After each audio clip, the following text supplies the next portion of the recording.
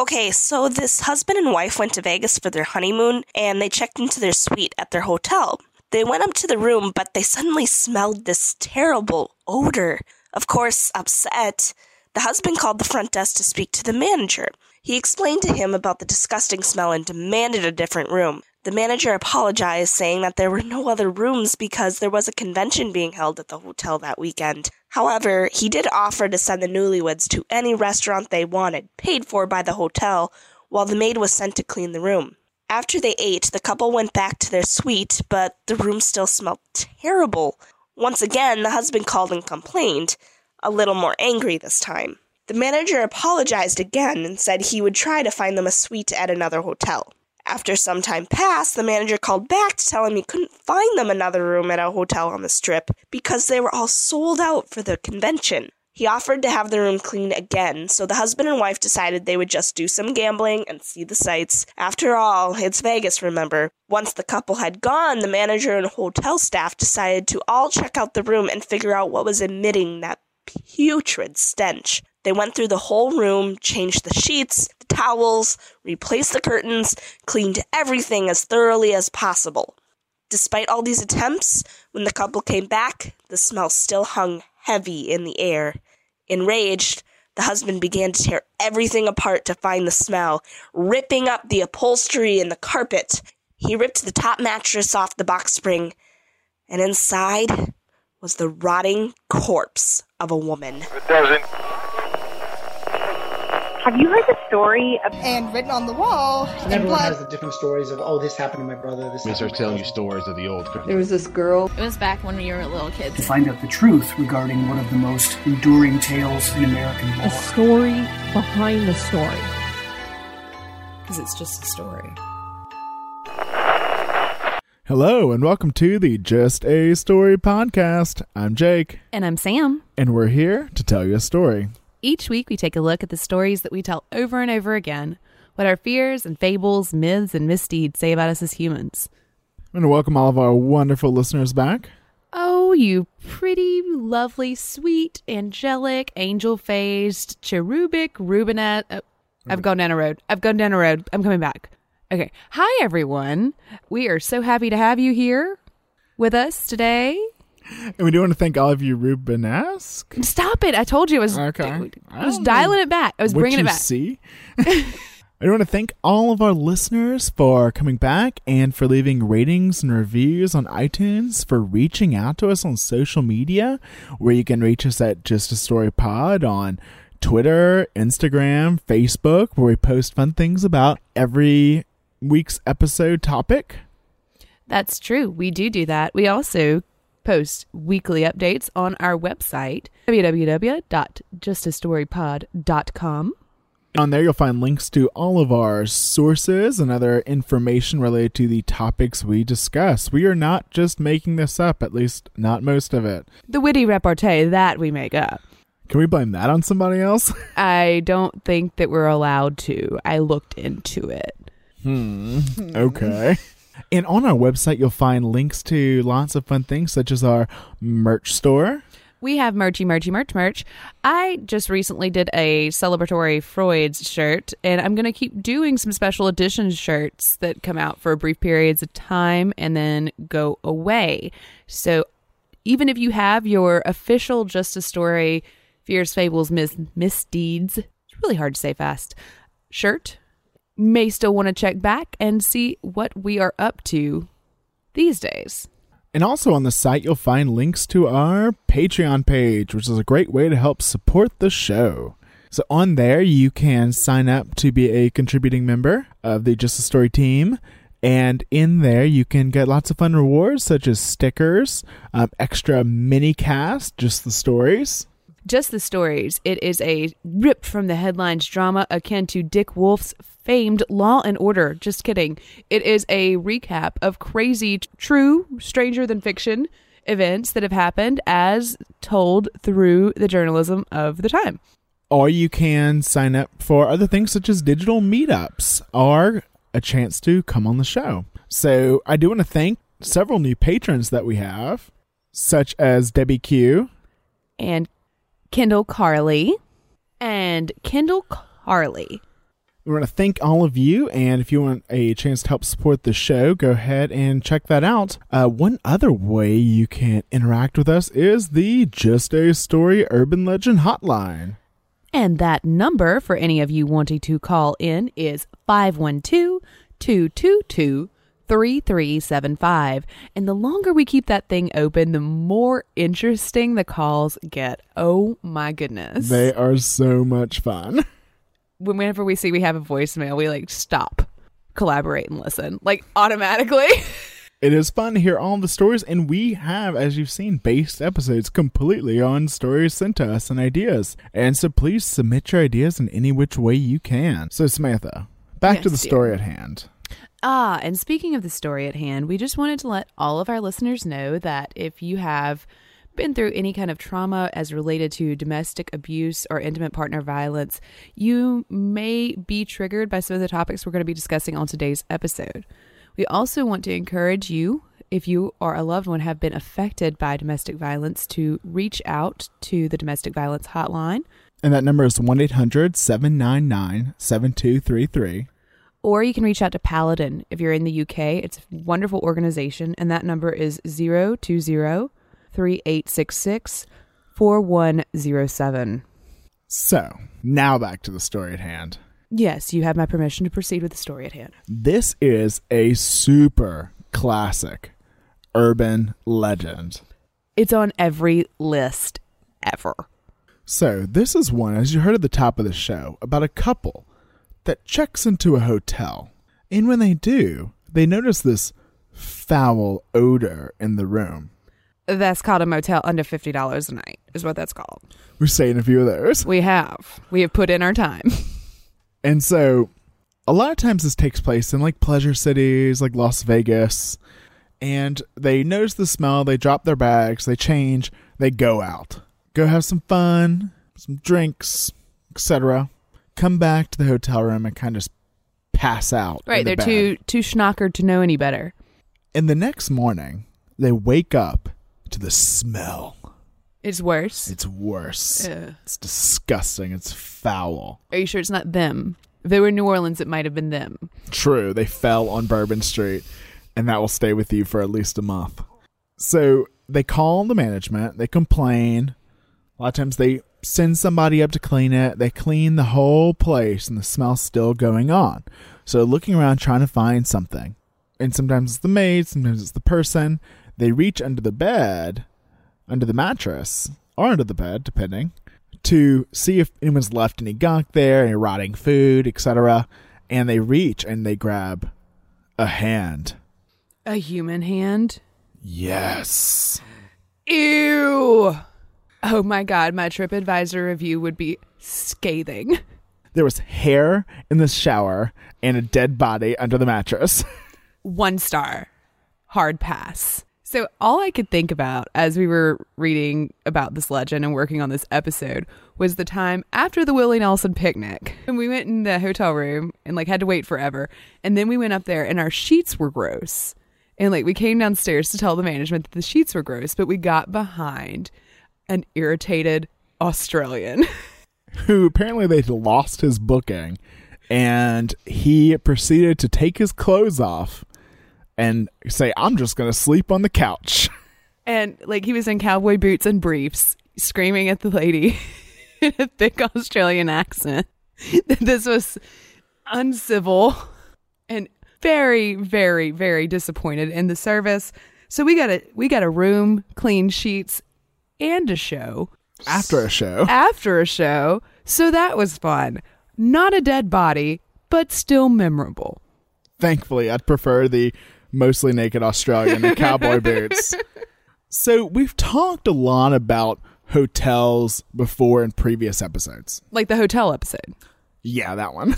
And in that, we also talked about the cities that hotels are in and how hotels create this kind of stand-in home for ourselves. Right, the public-private sphere.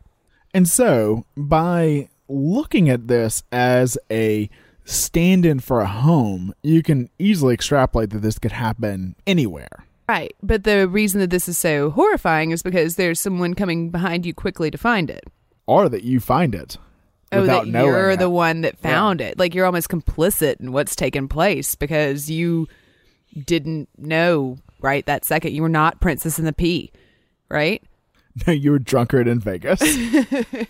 So, if you'd had any class about you, if you'd been a regal person like the princess and the Pea, you would have felt that disturbance immediately and never would have been able to sleep through the night. But what kind of animal are you that you didn't even notice? Well, and also you look at the place where it was hidden. It was hidden in the bed. Right. Under the bed. Sometimes in the box spring. It depends on the story. And how thorough they're being. Yeah. How many details are added by your friend of a friend? If I told the story, you'd get lots of detail. And you think about places like the bed or the closet. And those are the two most common places that we hide things. That's where we keep our safe boxes or, God forbid, like guns or, a little safe with our jewelry in it or etc. Or your box of old love letters. Or your box of Playboys, if you're old school. Or the password to your porn sites, if you're a modern day masturbator.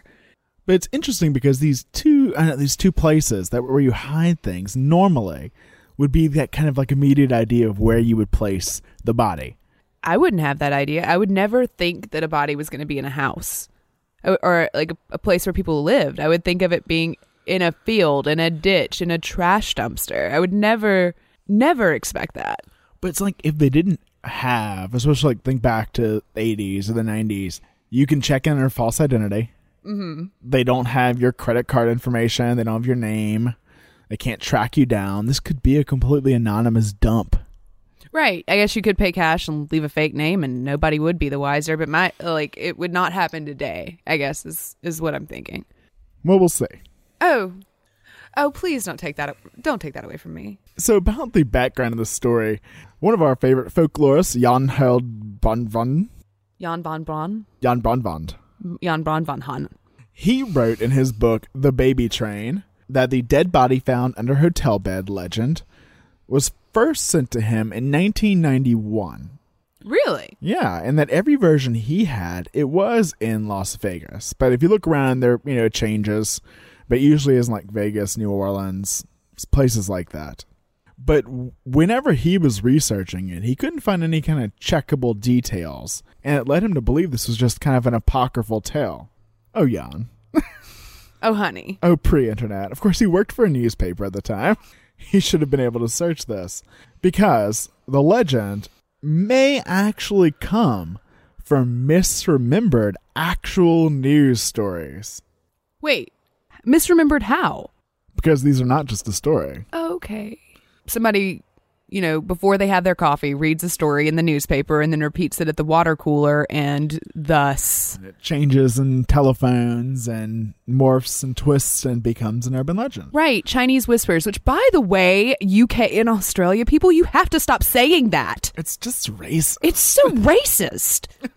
But in searching this, there are over 30 cases of tourists finding bodies under the bed. Not at Disney World. Not one that I found. Okay. It's like, don't ruin everything. So these are real. These are not reported. These are not like people claiming it. This actually happened. Police investigated. Oh, yeah. Okay. So we could go through a million of them, or more than 30, but I found two good ones. Let's do two. Two's good. So one of the oldest reported versions of this comes from 1982, 10 years before Jan was looking. Yeah. And so this is the story about Richard Kuklinski, Daniel Deppner, and Gary Smith. Wait, Kuklinski? Does that sound familiar? That's Iceman. The Iceman. I know that one. He was a convicted murderer and notorious contract killer. He worked for several Italian-American crime families, and he at one point claimed to have murdered over 200 people over a career that lasted 30 years. I buy it. The number changes. Like from his account, it changes. Well, he's remembering. Or forget. I think he believes that. It's a big number to count. And so these three guys often ran auto theft scams together. And so one day, Kuklinski and Deppner decided to kill their partner, Just Gary Smith. For shits and giggles? Well, I'm sure they had some beef. So that he pissed the Iceman off, so... Don't piss off the Iceman, Yeah. because he's going to feed you a cyanide-laced hamburger while you're in a New Jersey motel room. Okay, I'm pulling out my list of ways that I don't want to die and adding that. Okay, now, moving on. Not moving on yet, because Kuklinski, in some reports, also finished off Smith by strangling him while a garrote? watching him, I'm sure, when watching him die of poisoning proved tiresome. So they did stuff. He was taking too long to die, so he just strangled him. Well, they were like, either the saturated fat in this burger will kill him, or the cyanide. This is taking way too damn long. There was no cyanide. They just put bacon and were hoping. So they did stuff Smith's body under the bed and left it there.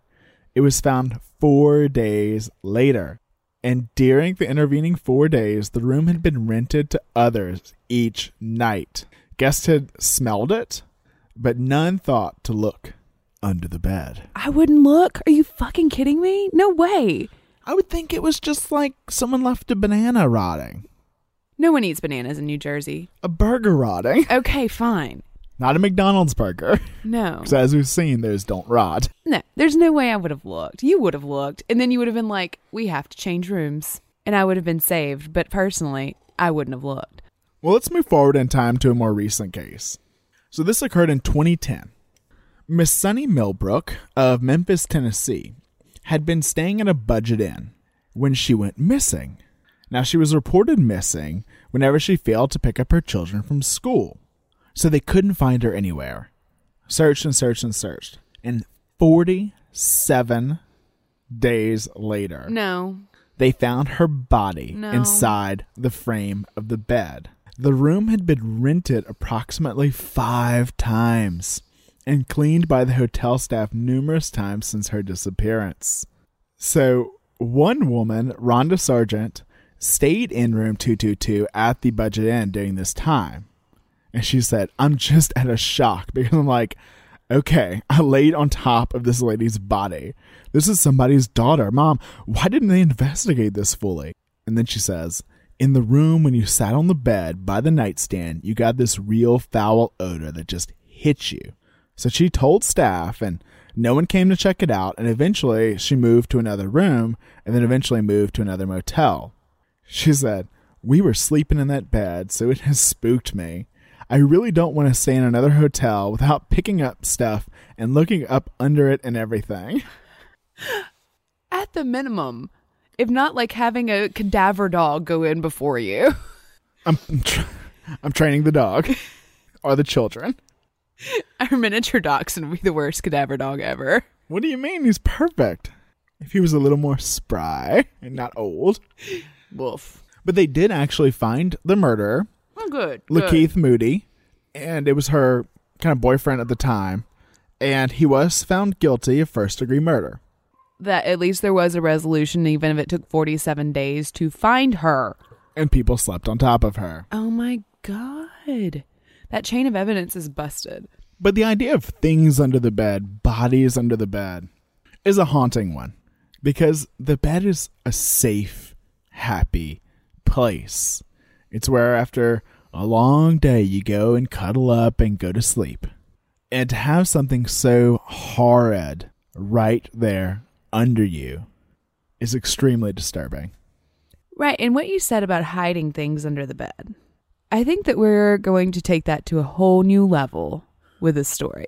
So on May 19th of 1977, 20-year-old Colleen Stan was hitchhiking because her car wouldn't start. And she was leaving Eugene, Oregon, and going to see a friend in Westwood, California, which was 400 miles away. And she'd made it to Red Bluff, California, which was around 100 miles from her destination.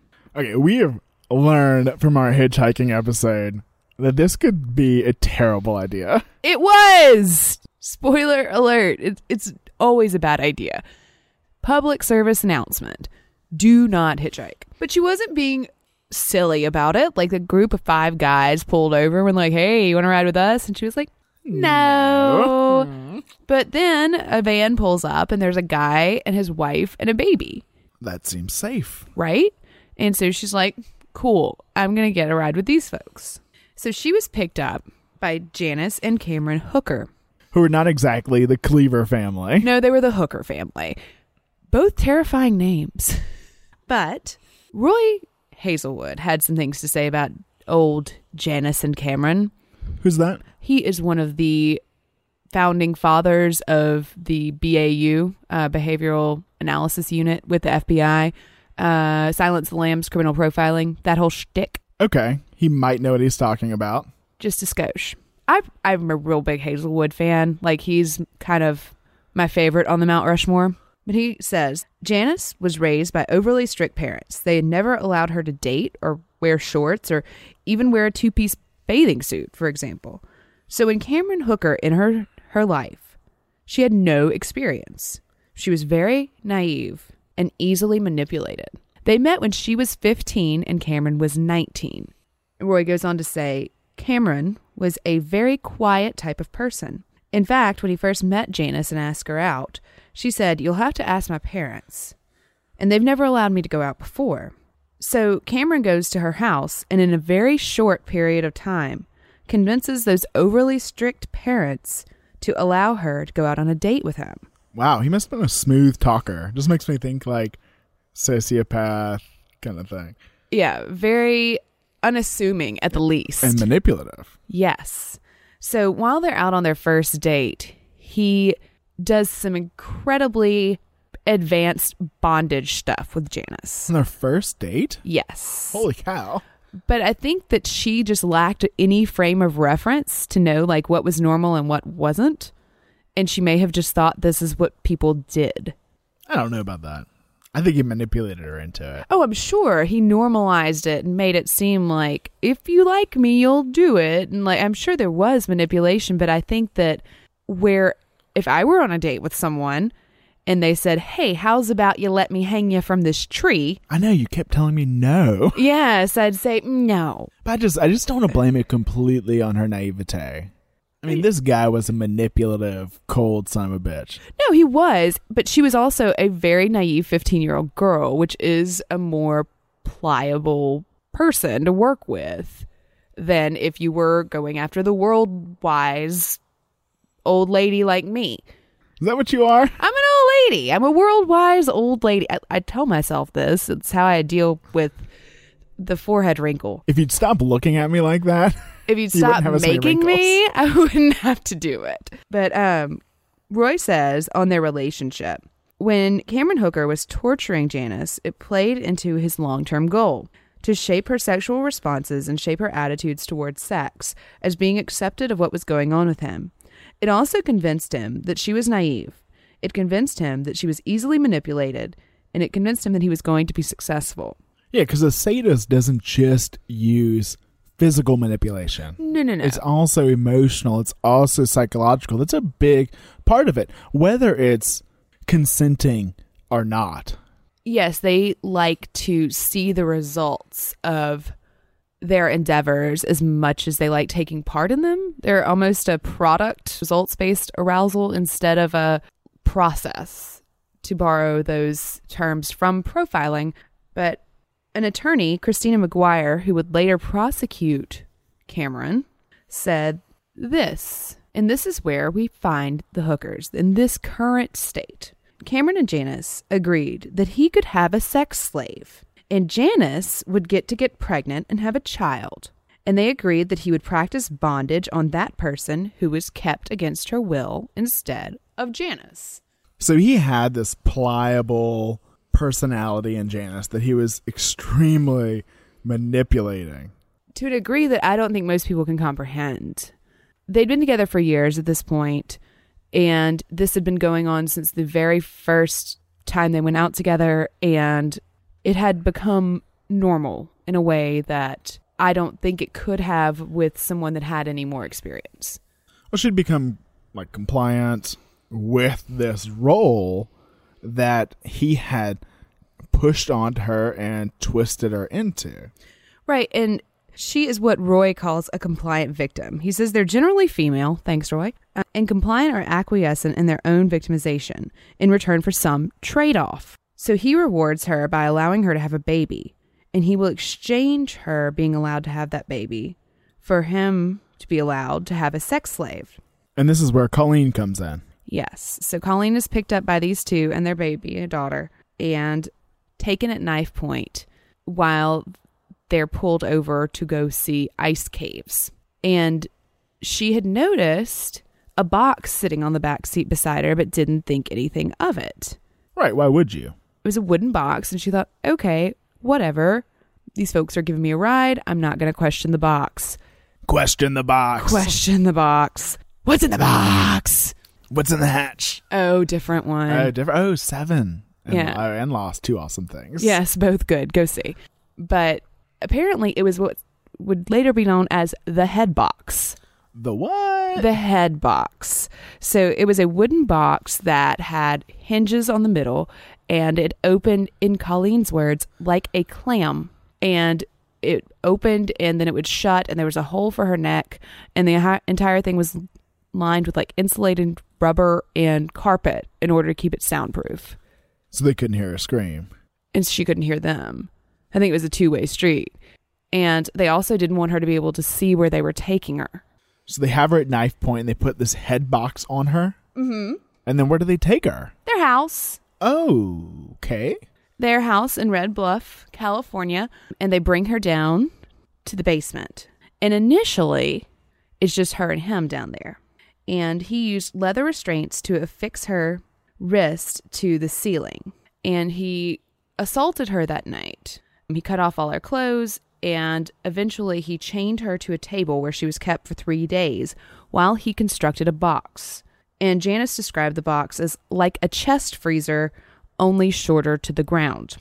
Eventually, this is where he would restrain Colleen, and he would put the head box over her head and hang her wrist from the top of the box, and then close the box, and then turn off the light and close the door and leave her in the basement until he was ready to come get her out again. Eventually, she moved out of that box into a little kind of Harry Potter closet beneath the stairs in the basement. And while she was there, she would make homemade dolls for Hooker to sell to tourists. And then an owl comes and gives her a letter? There were no owls, Jacob. God damn it. Which, by the way, if you know anyone who bought a homemade doll in Red Bluff, California during 1977-78, that thing's haunted. Some bad juju. So Hooker and his wife kept her locked in the homemade boxes in the cellar, or in the cellar compartment, for years. And they would force her into a series of sadomasochistic sexual acts and torture her using electric shocks and matches. And then in 1978, they moved to a trailer. And the thing about a trailer is... No cellars? No cellars. So they needed a new place to keep Colleen. I have a feeling I know where this is going. Colleen says, they had a waterbed, which that is the first bad sign. And what he did was he constructed these boxes underneath it, underneath the pedestal of the waterbed. And basically, he tells me to get on my knees, and then he tells me to crawl in this box. So I crawl in there, and he closes it all up. And this is my new home, for lack of a better word. So she was kept in a box under the bed? Yes. I mean, was she there all the time? Not initially. At this point, they had begun to allow her out to like babysit their kids. What? Yes. Janice had had another baby, which she gave birth to on the waterbed while Colleen was underneath in her box. Oh my God. And Colleen would be allowed out to babysit them, work in the garden. She was actually at some points allowed to go jogging around the park, around the neighborhood. But at night, after the kids went to sleep, she would be taken out of her box. And she described her routine this way. He would come in the evenings, give me something to eat, give me something to drink, let me use the bedpan, and then he would hang me up and whip me. And this was done in a shed that Colleen actually was forced to help construct. Oh my God. And she was also put on a torture rack. Like a medieval torture rack? She said it was like a medieval device where they used to stretch people and dismember them and kill them, those kind of things in the old days.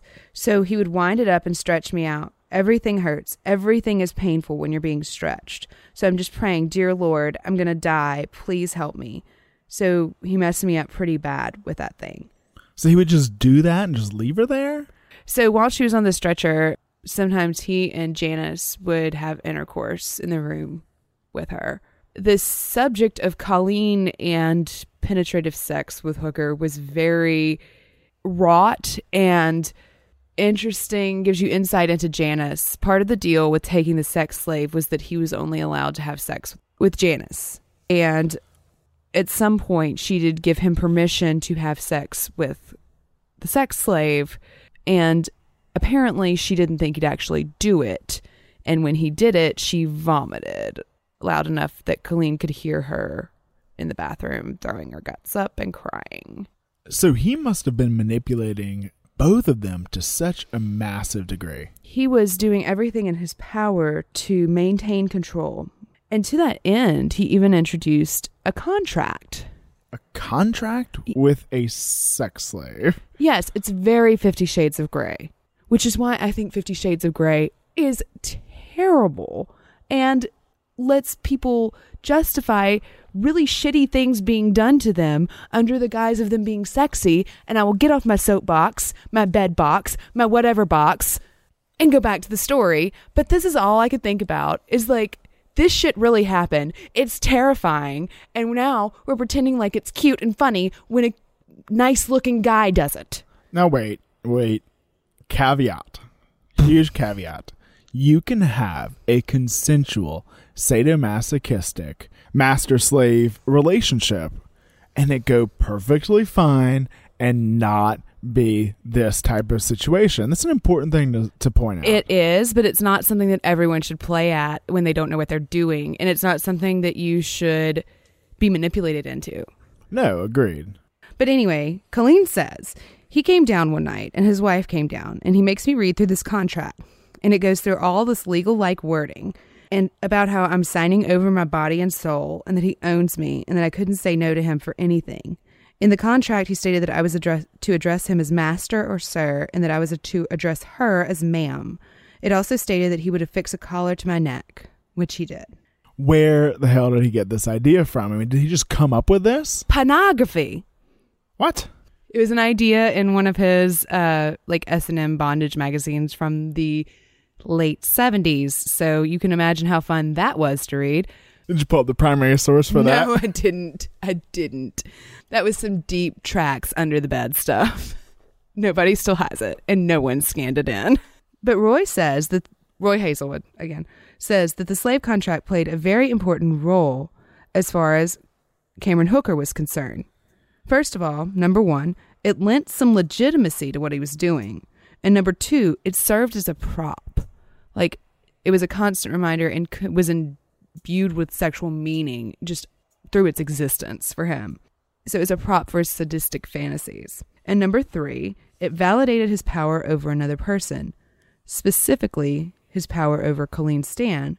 And that is something as a sadist that he was continually striving to reaffirm to himself, was that he was in control. Like he was the one in power. Yes. And that was extremely important to his psyche. I can't imagine just signing a piece of paper that says, like, I will obey him and do whatever he wants, even with all the manipulation, would lead to what he was able to do to her. Well, you are neglecting to take into account the company. What company? The company. You know, season 1 heroes.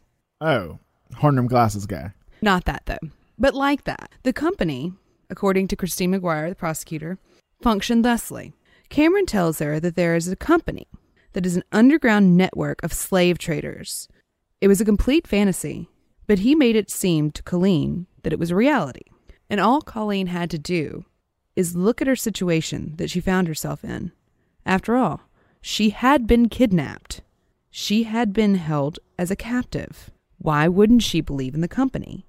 Because that's exactly the situation that she found herself in. Yeah, it's like when you've jumped over that line to something that seems like fantasy, as in like in a bad book or in a movie or on Law and Order. Right. It's not hard to keep jumping. to keep jumping over those logical hurdles.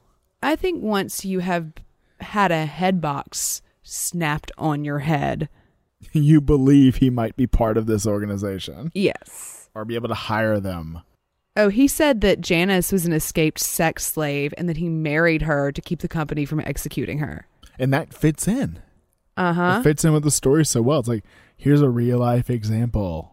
And it also makes him, The savior. right? So Colleen says, he said it was created to keep slaves in line and see if they were disobedient or tried to run away. They were like, go ahead, pick up the phone. They're listening. Go ahead, walk out the door. They're watching the house. You might as well put a shotgun to your head and pull the trigger because they're going to get you. Holy shit. It's terrifying. That's frightening. She said, I tried to be a good slave because I was so afraid of the company. So he does eventually take the collar off that was mentioned in the contract. You know, begins allowing her to have those small freedoms around the house, like babysitting, gardening, jogging, those kinds of things.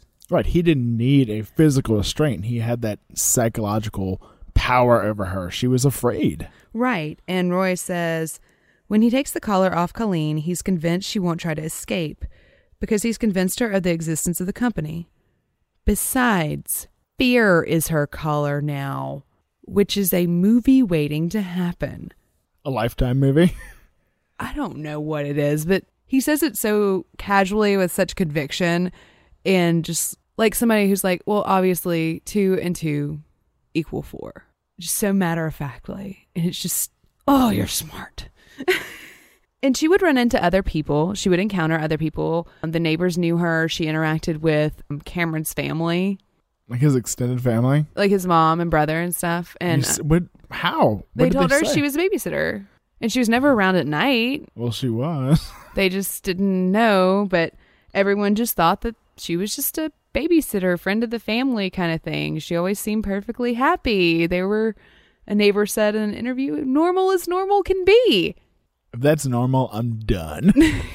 But she said that she never told anyone the truth about what was going on.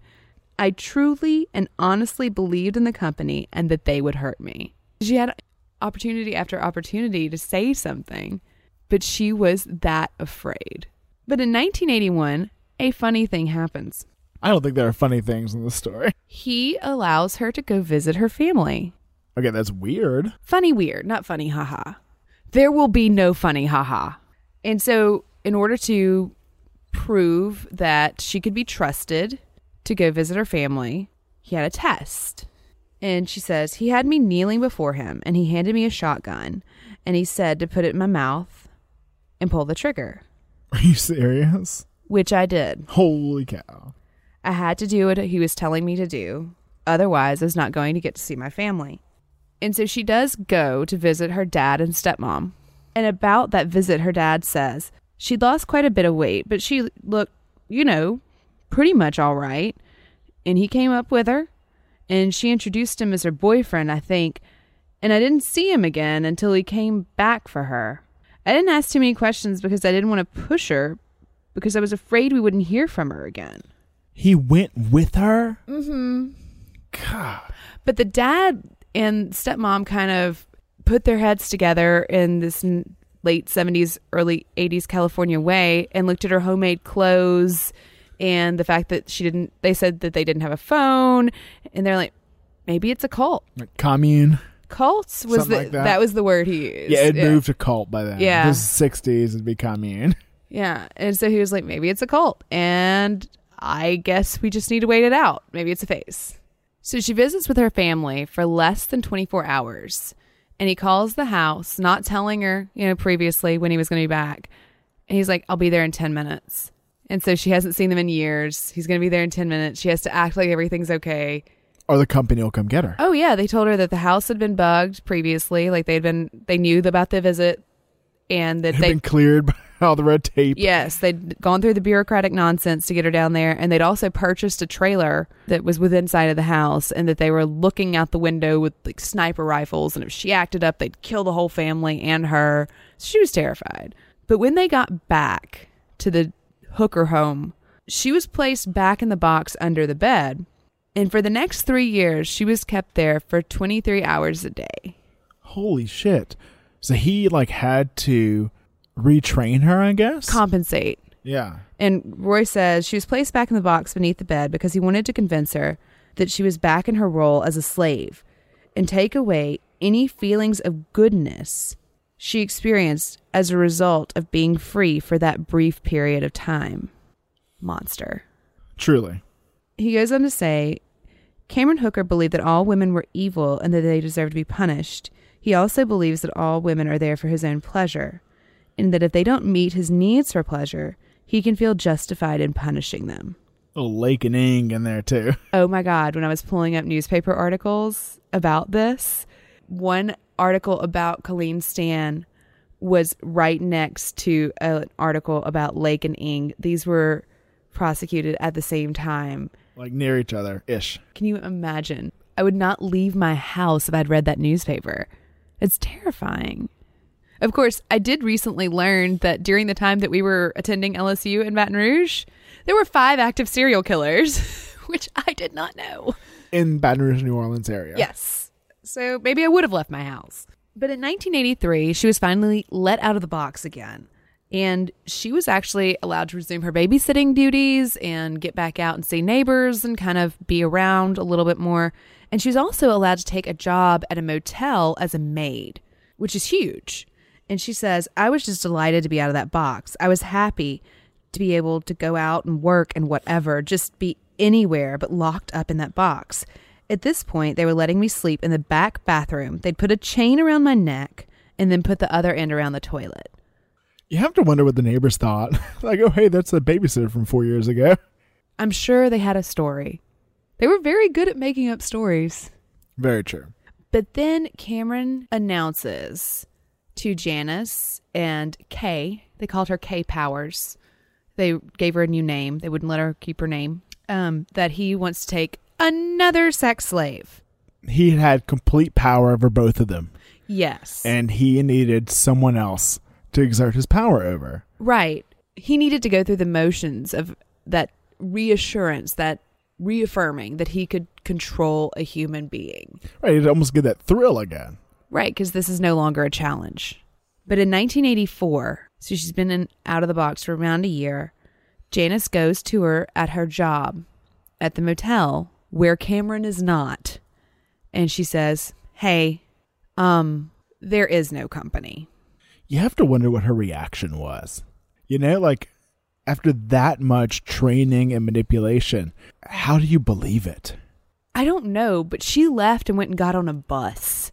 She believed it enough that she actually left from the motel and went and got on a bus to go see her family. She must have been convincing. She says, I'm thinking, oh my God, how could I have believed this? And why is she waiting all this time to come to me and tell the truth?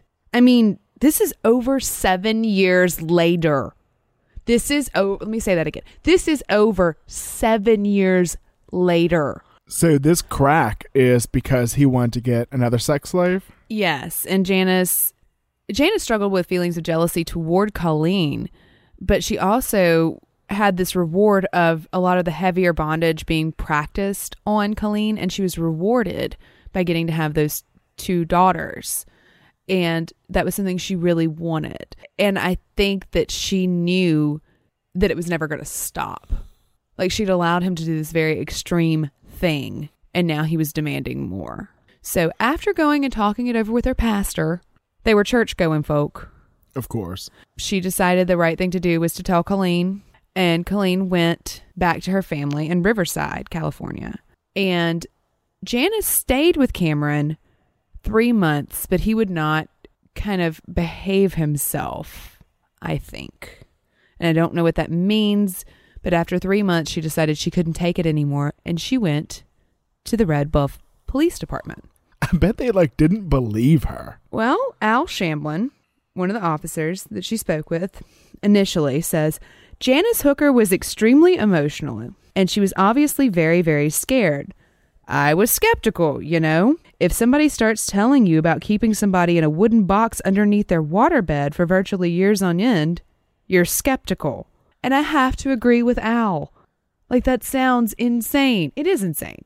It is. But it sounds like, okay, this woman's had a psychotic break. We're going to need to commit her for 72 hours, and that's going to be that. So what did they do? Did they go and look in the house? Well, they went and arrested him, and they said that he was being arrested for sex crimes and kidnapping and false imprisonment. And Al was like, I kept expecting him to kind of, argue or say, what the hell are you talking about? And he was like, yeah, okay, no problem. God, this guy was screwed up. Oh, yes. But Janice, during the time that she had been with Cameron after Colleen left, had systematically destroyed all of the evidence that she had been in that home. So any photos, like the contract was gone, anything with her name on it, anything like that had been destroyed. So how'd they prove it? Well, Al says, Christine McGuire, prosecutor, and myself were in the office working and going through some of his various magazines, and this negative falls out. Do you know what a negative is? Like for pictures? Pictures. Yes. Yeah. And I picked it up and I held it up to the light, and we discovered that it was a picture that Cameron Hooker had taken of the actual contract that he had Colleen sign.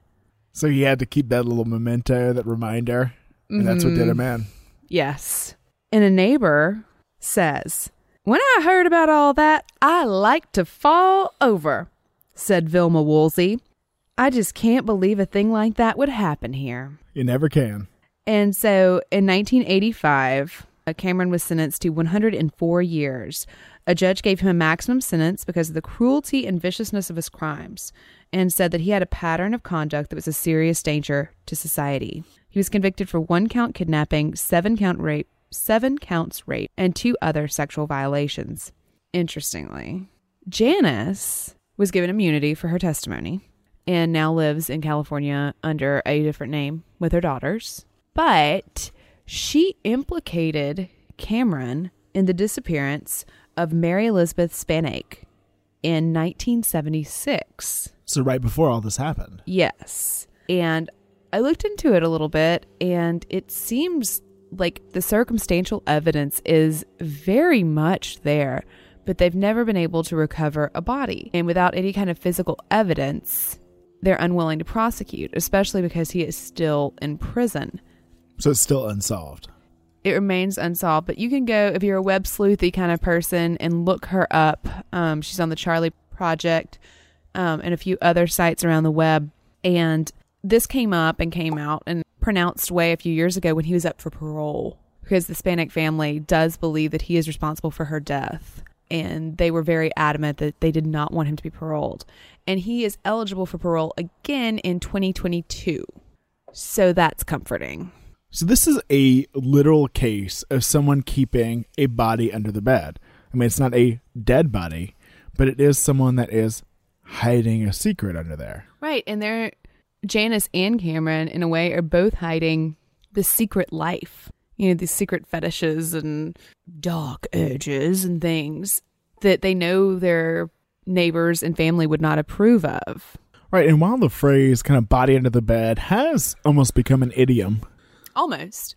An even more prevalent idiom that this makes me think of is skeletons in the closet. That one I know. And that can be thought of as lots of ways. The obvious, and the one that's used more frequently, is that you have a secret to hide. Right. You're concealing something about yourself. You have something that would cost you massively. Like, I'm sure he's got a few skeletons in the closet. Yeah, and this is literally a case where they are hiding not only a body, but the things they're doing.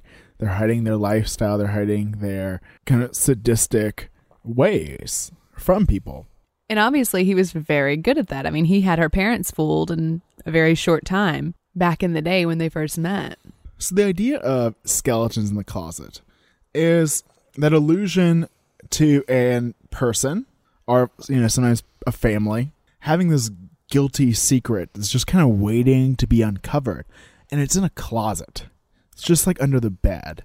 It is this ever-present place in your home that is just waiting to be discovered. But because it's in your home, you have the expectation of privacy. Yes. the expectation. But the threat that it won't be guarded, the threat that the wrong person can open the door is always there. It's always there. And so I was curious to know where this term came from, skeletons in the closet. It's such an odd phrase. Right, because not very many people actually have skeletons in their closet. Well, a few people, maybe, but not 10% of the population. True. And so there's no clear answer to where the phrase comes from. It just rolls off the tongue. But it may have origins with real skeletons in real closets. So as we've talked about before, back in the day, doctors would have to go to extreme lengths to be able to get bodies to dissect. That again? Yeah. And so since it was so difficult to find, and since it also was so frowned upon, this was not a secret that you wanted to get out, people would keep parts of the body preserved or keep the skeletons around, and they would keep it hidden away in a place like a closet. And so that general idea that every doctor has got a skeleton in their closet. Every respected member of society has a skeleton in their closet. Later, we've all got skeletons in our closet. Even later, makes sense. See how that could happen? Yeah, it does. It makes sense. There's no clear evidence that that's where it comes from. It's just an educated guess. But the first written evidence of its use does come from the medical profession. William Henry Stowell, in the UK monthly periodical The Eclectic Review in 1816, used the term skeleton kind of as an idea of hereditary or infectious disease in a family, saying, "Two great sources of distress are the danger of contagion and the apprehension of hereditary disease. The dread of being the cause of misery to posterity has prevailed over men to conceal the skeleton in the closet." So a lot of times that's cited as the initial use of it, but actually it goes back a year earlier. He was paraphrasing Joseph Adams, who in 1815 wrote a philosophical treatise on the hereditary peculiarities of the human race, which was kind of the first work that kind of set out ideas of genetic inheritance in humans. Blasphemy. And he was discussing like the shame associated with these congenital diseases. This ties in really well with our Changelings episode. In these, as in many other highly important questions, men seem afraid of inquiring after truth. Cautions on cautions are multiplied to conceal the skeleton in the closet, or to prevent its escape, till our very fears bring the object constantly before us, not in its real form, but multiplied into every possible shape and magnified in all. That's a more powerful metaphor, because the skeleton is the fear. The fear is death. Like we've talked about, seeing a skull, it's dead. There's no well, maybe they lost an arm and went on about their way. Full skeleton, you're dead. So confronting death, you're trying to keep the death, the threat. But also shame as well. So both. Because, these congenital diseases are frequently deadly. Mm-hmm. But also, as we talked about in the Changelings episode, it was a source of shame in a way. Well, yeah, going back to the buggery business, the idea that congenital diseases or deformities or things like that could be caused from buggering a pig or whatever. It was not something that there was a great scientific understanding of. And one thing I was thinking as you were reading this, one hereditary disease that was identified pretty early on in the annals of medicine was hemophilia. True. And that was associated with the royal family. Yes. And so it was sort of an open secret. Remember when we were talking about the Romanovs, they tried very hard to hide the fact that Alexei had hemophilia. They did not want the public to know about it. And the sailor nannies. He had sailor nannies. And so you see that, it undermines power. And so they're keeping a deadly secret locked away inside their home. Right. And then this, later, especially in fiction, does come to be used. I mean, of course, as a secret, as something shameful, which could be of any sort that brings shame upon the family, but also to actual dead bodies and skeletons. And some people say, you can look at the fairy tale of Bluebeard. Oh, he had lots of skeletons. And he had bodies in his basement. Very Gacy, that one. And then you can look at like several Edgar Allan Poe stories. Telltale Heart comes to mind. Black Cat, Cask of Amontillado, etc., etc., etc. And one of the first uses of it in fiction was in 1845 by Victorian author William Makepeace Thackeray, and he referred to a skeleton in every house and something he wrote in 1845, and explicitly to skeletons in closets. In the Newcombs, Memoirs of a Most Respectable Family, stating that some particulars regarding the Newcomb family, which will show us that they have a skeleton or two in their closets, as well as their neighbors. Scandalous. But also we talk about that idea of the home being a safe place, somewhere you can hide something. And two of the more common places that you would hide something being under the bed, in the closet. And as we are wont to do... Are you going to tell me what Freud says? What's Freud say? What's Freud say? Tell me. If you look at Freud's semantic extrapolations in his essay, The Uncanny, there's a potential to view something like the closet or under the bed, this hiding place, as a particularly acute definition of the uncanny. And we discussed ideas of the uncanny in the Slipmouth Woman episode. We're like referencing all the episodes. All of our longtime listeners, you got this. And so he says that there's this haunting otherness which is concealed at the heart of the private domain. Like Narnia? No. Like dead bodies. Oh. Like Gacy. Fine. So in literature, the bed is a symbol for marriage itself. You'll oftentimes hear the words marriage bed used together to mean like the sex act or coupling, and it is seen as sort of a symbol of man and wife. Symbol of the family or the home. Right, that primary unit, the adult sphere of the home. So it's easy to look at those ideas and see how they apply to the first story we talked about. They're using this marriage bed as a hiding place for their skeletons, for the things they don't want people to know, for the literal body and person that they have kidnapped and tortured and manipulated and have hidden within their domestic sphere. It's the literal foundation of their marriage, if you want to get super symbolic. But that's a live person.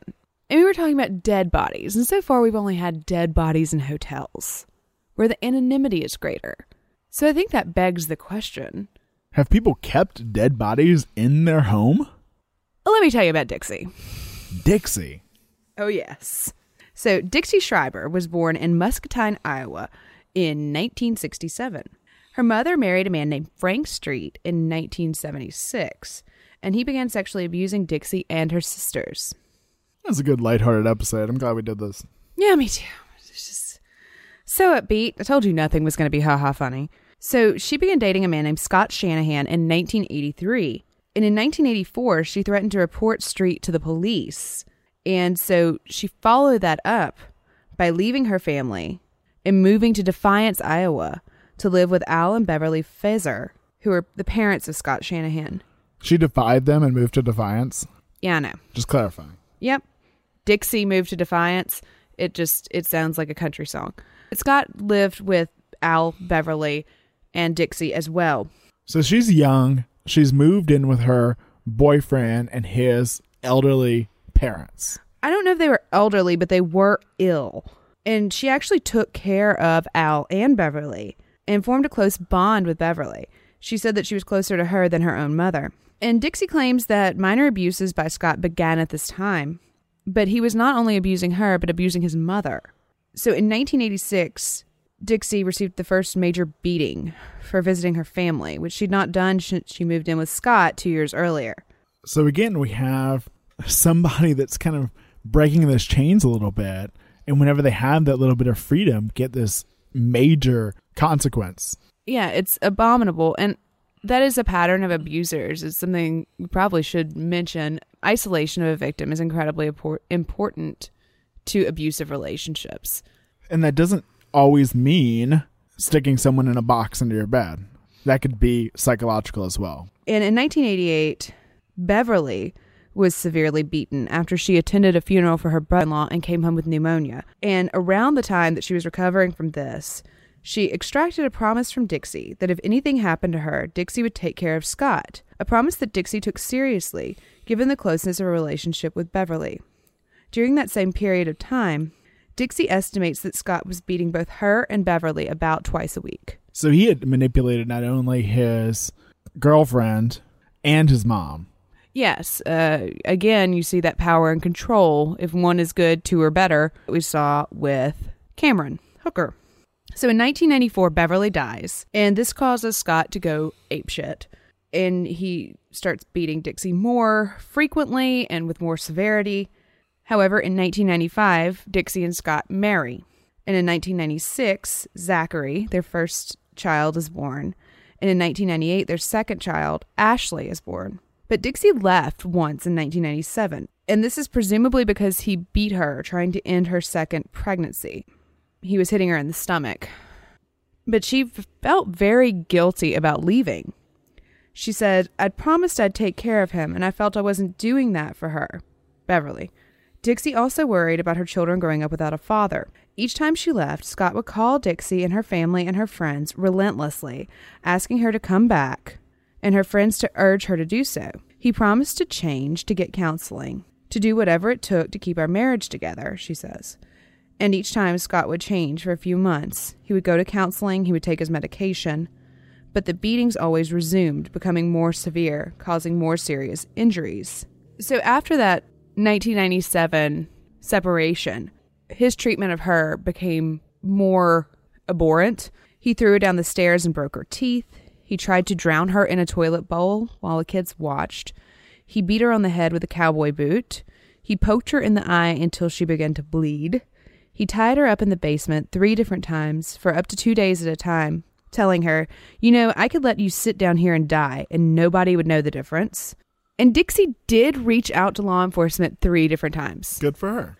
So the first time was in May of 97. And after that, Scott pled guilty to domestic abuse assault. And he was sentenced to 30 days in jail, but he was given time served for all but 2 days. In September of 1997, she made another report. And she said that he beat her in the head and around about the body with a metal object and caused her to bleed from her ears. She told police that she was pregnant and she was afraid that if Scott would cause her to lose the baby. So again, Scott pled guilty to domestic abuse assault and was sentenced to 2 years with all but 4 days suspended. And then on October 9th of 2000, friends of Dixie's tried to enter her home, but Scott wouldn't let them in. He put Dixie and her children in a closet and held the door closed. So the friends called the police. Deputies used a hidden key to enter the home and arrest Scott. They saw that Dixie had 2 black eyes and that there was a hole in the door that Scott had made with her head. Deputies arrested Scott and charged him with false imprisonment and felony domestic abuse assault with injury. Then Dixie went to Texas to stay with family. Run away to Texas. All the cool kids are doing it. So she stayed there until April of 2001. Scott continually contacted her, violating the no-contact order in place after his arrest, but no legal action was taken. She says Scott begged her to come back and threatened to kill himself. Scott finally went to Texas to convince Dixie that he could be a good husband and to tell her that he had hepatitis A and was going to die. Dixie refused to return to Defiance. Unlikely. High drama situation. Dixie refused to return to Defiance and testify against Scott, so the charges against him were dismissed. But after Scott's repeated entreaties, Dixie later returned to Defiance. So in August of 2002, Dixie learned that she was pregnant with a 3rd child. Scott demanded that she terminate the pregnancy, and when she refused, he became enraged. On August 30th, he was angry because Dixie had failed to wake him up before their son Zachary left for school. Scott began beating Dixie's stomach, screaming, "I'm going to kill this baby one way or another," while their daughter Ashley watched. So Dixie sent Ashley to stay with friends, and she wanted to leave too, but Scott took her keys. Then he pointed a loaded shotgun at her and said, "This day is not over yet. I will kill you." He also removed all phones from their jacks and brought them into the bedroom with him. The only working phone was now in the bedroom. Dixie decided she needed to call police and went into the bedroom and attempted to use the phone. And as she tried to grab the phone, Scott moved toward her. Seeing the shotgun near the phone, Dixie grabbed it, closed her eyes, and shot Scott. Dixie testified that she believed Scott was coming for her again and that she had no other choice, that the only way to protect herself and her unborn child was to shoot Scott Shanahan. She then sat in the chair outside the bedroom for a few hours, wondering what she was going to do. Ultimately, she put the gun in the closet in the children's bedroom, shut the door to the bedroom where Scott lay dead on the bed, and put a towel underneath the door, and went back to the chair, where she sat until her daughter came home that afternoon. She never told anyone that Scott was in the bedroom, where he remained until the police searched their home on October 20th of 2003. So he stayed in their home, in their bed where he was shot for over a year. And she and the children continued to live there. And at the time that police came into the home to search it, she had been seeing another man. And they actually married before she went to trial, or during the trial. I'm not sure exactly when. But yeah, that was an active home. They all just lived there. So someone that literally has a skeleton in their closet or bedroom. Yeah. Guns in the closet. Guns in the closet. Kids' closet? I know. I thought the same thing. I was like, that's not safe. So this is a classic case of something that in the medical and in the legal community is called battered woman's syndrome. Now, it's been updated to be called battered person syndrome, and that's a more accurate statement. But the initial research and everything, it was called battered woman syndrome. Probably what I'll say most of the time. So this is something that occurs in abused people. And so it's important to point out that the CDC states that more than 1 in 4 women and more than 1 in 10 men have experienced contact, sexual violence, physical violence, or stalking by an intimate partner, and reported significant short or long-term impacts related to this, such as things like post-traumatic stress disorder. And that is a shocking statistic to me. I'm not shocked. I know a lot of women, and I am doing the math, and yeah. I guess it's just my optimism. The thing is that whenever people go through experiences like this, like the 2 incidents we've talked about previously, they're more likely to experience other problems as well. So things like PTSD-like symptoms, but also other physical or mental health issues. And the Bureau of Justice states that every day in the United States, more than 3 women and 1 man are murdered by their intimate partners on average. In 2000, 1,247 women and 440 men were killed by an intimate partner. 30% of all women and 5% of all murders of men were intimate partner homicides. Behave. And so the idea of battered person syndrome, or battered woman syndrome, first rose to prominence in the 1970s, where it was used as a legal defense for abused women who murdered their husbands in a premeditated fashion.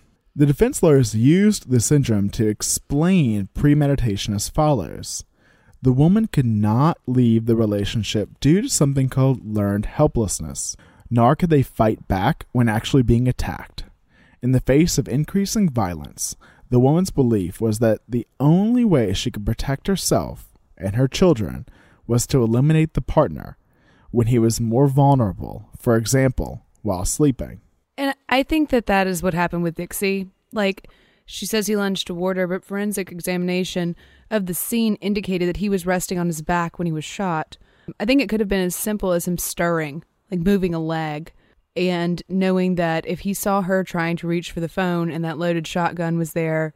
There was only one result, especially in her mind. So the phrase battered woman syndrome was coined by Dr. Lenore Walker. She's also known as the mother of battered woman syndrome.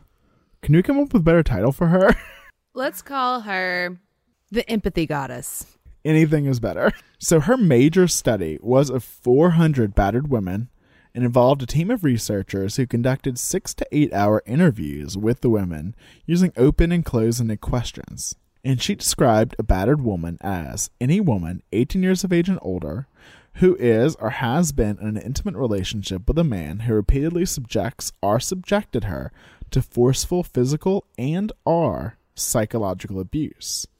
So there are 2 main factors to this. One is a cycle theory of violence. And this cycles and has 3 stages.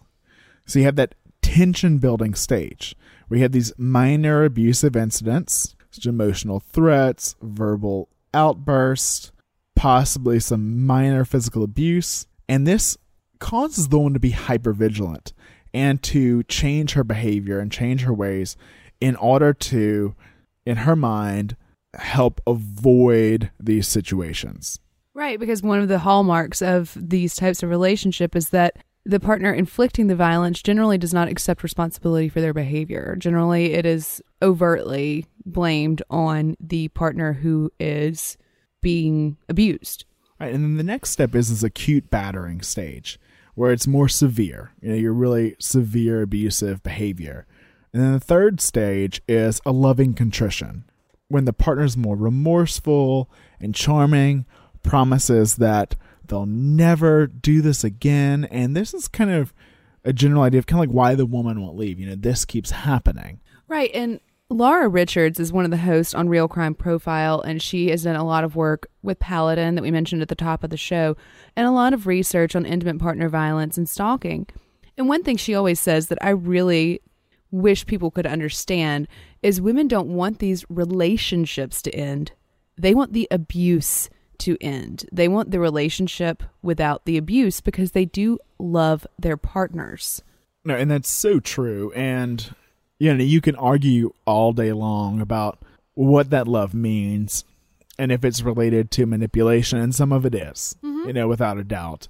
But there are other factors there, and each situation's different. I mean, you can look at these stories we've talked about already. You have with Janice Hooker, she's manipulated into this, and she is having these abusive incidents occur, but then he's like, oh, wait, let's have a baby. Oh, I'm doing this for us. Mm-hmm. And she sees that perfect partner that could be there. Or with Dixie. Right. She leaves, and he comes and tells her that he's going to change, and he does for brief periods of time, which is absolutely maddening, I'm sure. But that's that cycle. It's right. A cycle. It's not these 3 steps happen and then you're done. Right. It starts over again. And so, she mentions that he will go on his medication. He'll go to counseling. He'll seek help for brief periods of time. But the behavior continually reverts to being tense or outright abusive over and over again. And she also has that relationship with his mom where she promised to take care of him and look after him. And she does take on more of a maternal role in that way with him. Like, she feels a responsibility for his behavior, wants to fix it. And she is a survivor of previous abuse, which is a common feature in women who are in long-term relationships where there is intimate partner violence. A lot of times they experienced violence when they were younger or were abused in other ways by family members or close acquaintances. Right, and that really plays into the other big component of battered woman syndrome, and that is the hot topic phrase related to it called learned helplessness. Who are you calling helpless? Exactly. So this idea was pioneered by Martin Seligman, and in his graduate days, he was working in a lab that was looking at Pavlovian responses in dogs. And they were looking at aversive conditioning and avoidance learning. So he has this now famous theory, which kind of started this learned helplessness idea. And in it, he took dogs and he put them in a harness and had holes where the dog's legs could dangle free. And as the dog hung there, their heads were kept in place by 2 panels, which they could easily press with their heads. At random intervals, coming between 60 and 90 seconds apart, they would receive a series of shocks to their hind feet. Oh, the ASPCA is not going to be happy about this. When some of the dogs could control these shocks with a simple press of their head against either of the panels, so they could learn how to stop it. But others, whenever they pressed their head on the panels, had no results. So the next day, the dogs were put in a cage, and it was kind of separated into 2 rooms by a little barrier. And half of the room on one side of the barrier was electrified, and the other half was not. And so, in order to escape these electrocutions, the dogs could jump over the barrier. And they saw this consistent pattern. The dogs that had learned to avoid the shocks by pressing their heads against the panels on the first day were very quick to jump the barrier on the next day.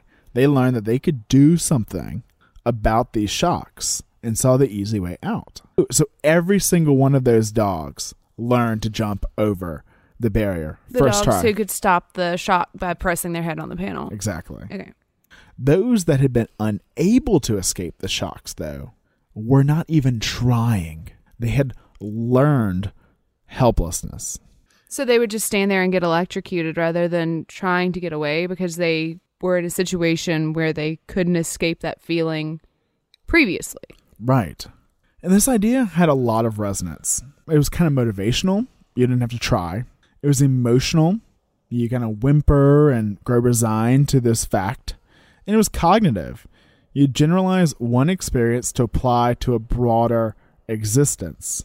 And so they went on to show these effects in lots of different animals. And of course, College sophomores. of course, Steven Pinker's favorite test subject. you got to get those extra points.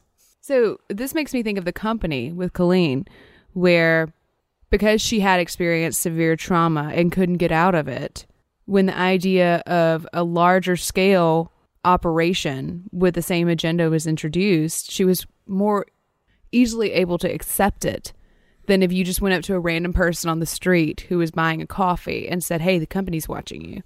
They'd be like, what the fuck? They'd be like, that person's crazy. Moving on. This is not decaf.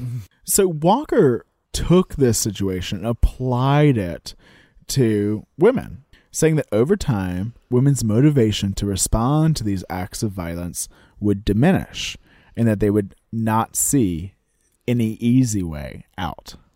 Right. And those easy ways would be like, just leave him. Which is everyone's favorite thing to say. Mm-hmm. And so there are a lot of critiques of these ideas, and we'll kind of talk about a few throughout the episode. One thing is that feminists hate this idea. I'm a feminist, and I think there's a lot of validity to what he said. Well, Tell me why they don't agree with him. Well, Ann Coughlin wrote a paper, and she was saying that this paints women as irrational sufferers of mental health disorders incapable of self-control. It infers that they're incapable of choosing a lawful response. It suggests that its use as a legal defense supports gender hierarchy within marriage and court systems, and using it holds men and women to different standards, and that women do not have the same capacity for self-governance as men. Oh, Anne, how is the ivory tower weather? How is that for you? That must be nice. Okay. So I really have a huge set of issues with that. So send your hate mail with a clearly labeled subject line that says feminist rant, and I will get right back to you. This is not about gender as far as mental capacity goes. This is not saying that women are stupider. It's saying that men are bigger and that they can cause more physical harm to women who often find themselves like it's taking the model of a heterosexual relationship and extrapolating like the idea of imminent threat. Women are very seldom the ones posing an imminent threat. That's just true. I mean, the numbers support that. 1 in 4, 1 in 10.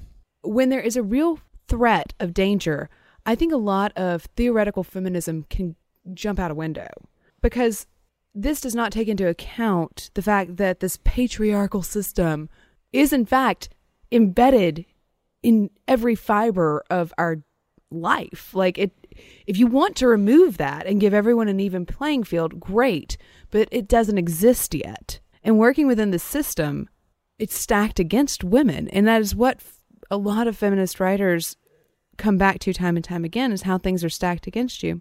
You can't say that this critique is invalid when this system and structure exist. You can say it's unfair, and it is, but you can't say that what these women are responding to, what they are reacting to, undermines your ideal movie heroine and doesn't present a good role model for young women. This is not the Gina Davis project. Theoretically, yes, women would all have equal resources. They would have access to vehicles to drive away from their abusers. They would all have a cell phone.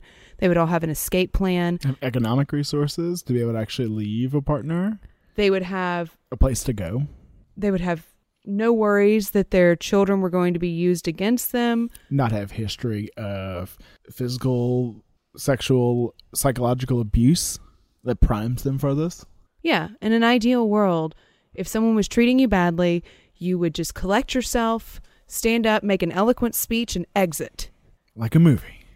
But it's not like that. Because it's not just a story. No, and that's what she's critiquing. She doesn't like the story. Tough shit. It's a real story. And my big issue with it is that not every person that experiences intimate partner violence has battered woman syndrome or battered person syndrome. Just like every soldier does not have PTSD. It is a select few. And so that's from a medical standpoint. Right. And I don't like the narrative of PTSD for soldiers because it undermines their heroism and their sacrifice to this country. Right. It's like saying they're not as strong because of it. And it's ridiculous. That's completely false. And another thing that bugs me is from a legal standpoint is that this is used like any other mental disorder. And you can use that as a reason for things. And it's used as a way to illustrate the situation that these people get into. This is a way to understand it. Because yes, and Dr. Walker has gone back and said, yeah, there are, of course, other ways to look at this, other forms of the cycle, but it's just a general concept. It's something you can present to a jury that will resonate with them, that will allow them to feel empathy for this person who has been through a very difficult situation most of us are not faced with.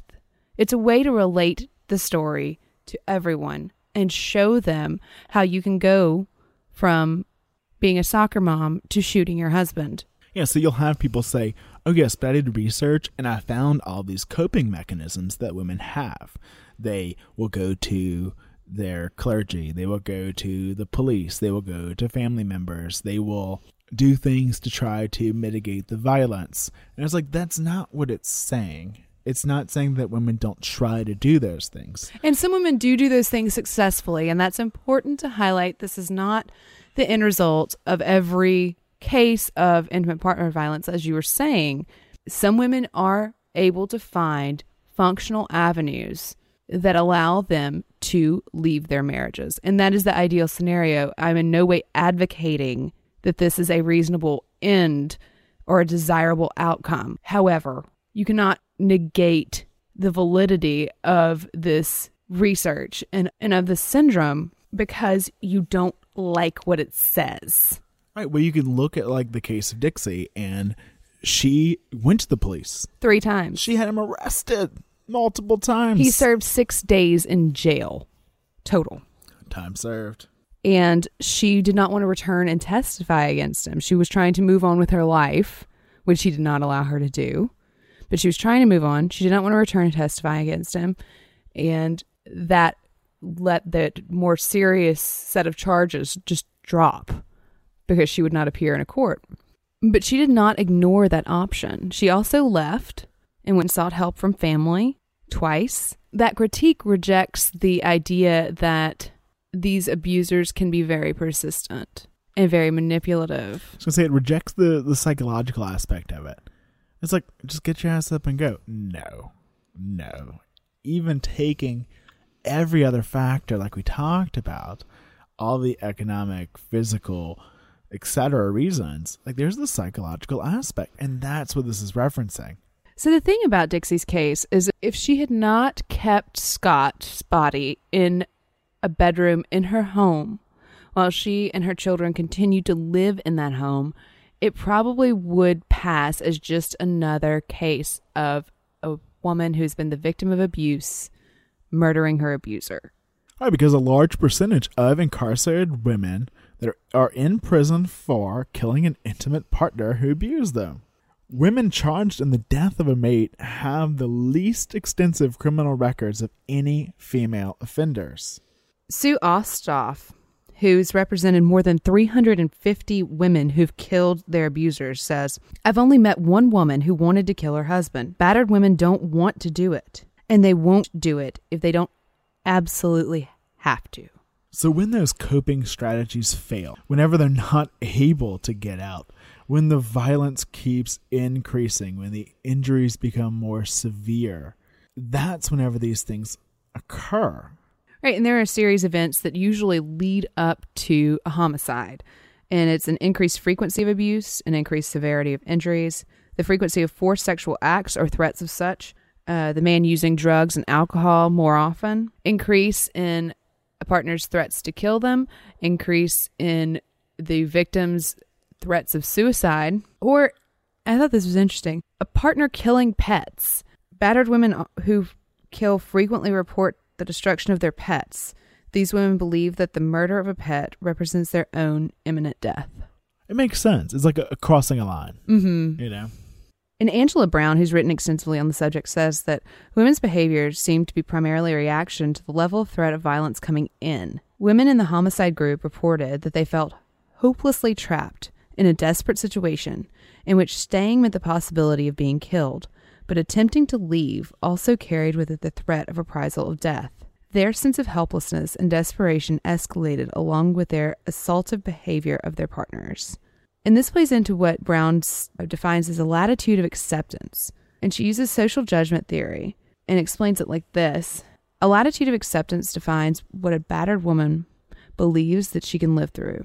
The parameters of that latitude constantly shift to assimilate the attacks that they previously would not have believed that they could survive.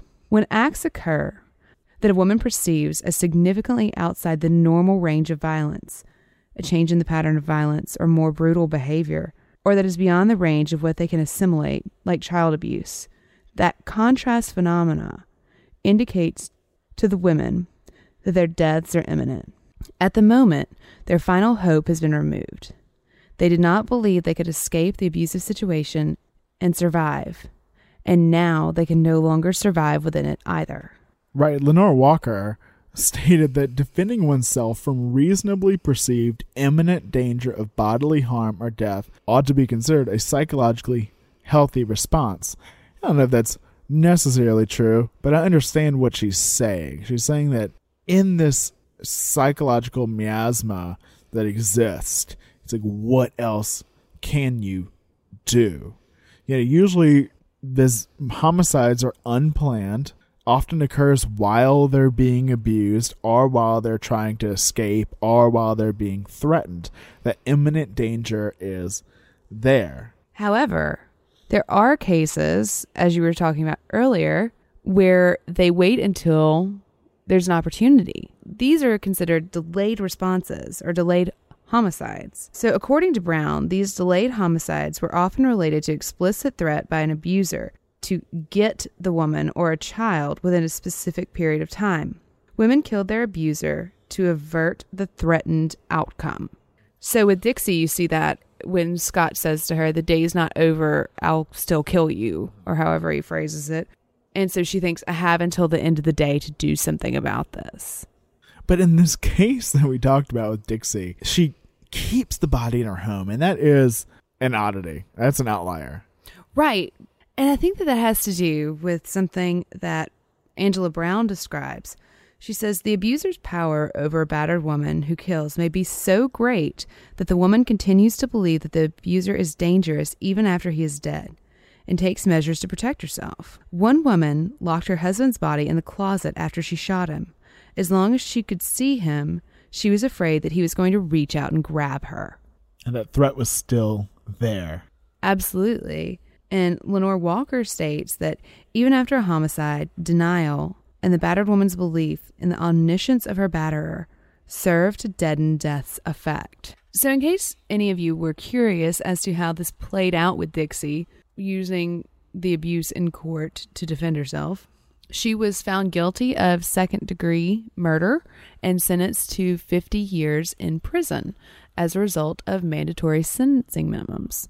However, she was pardoned eventually by the governor of Kansas and is now out of jail. She did serve over 10 years. And one of the jurors said, I thought the most she would get was 8 and she would be up for parole after 2, or I never would have done it.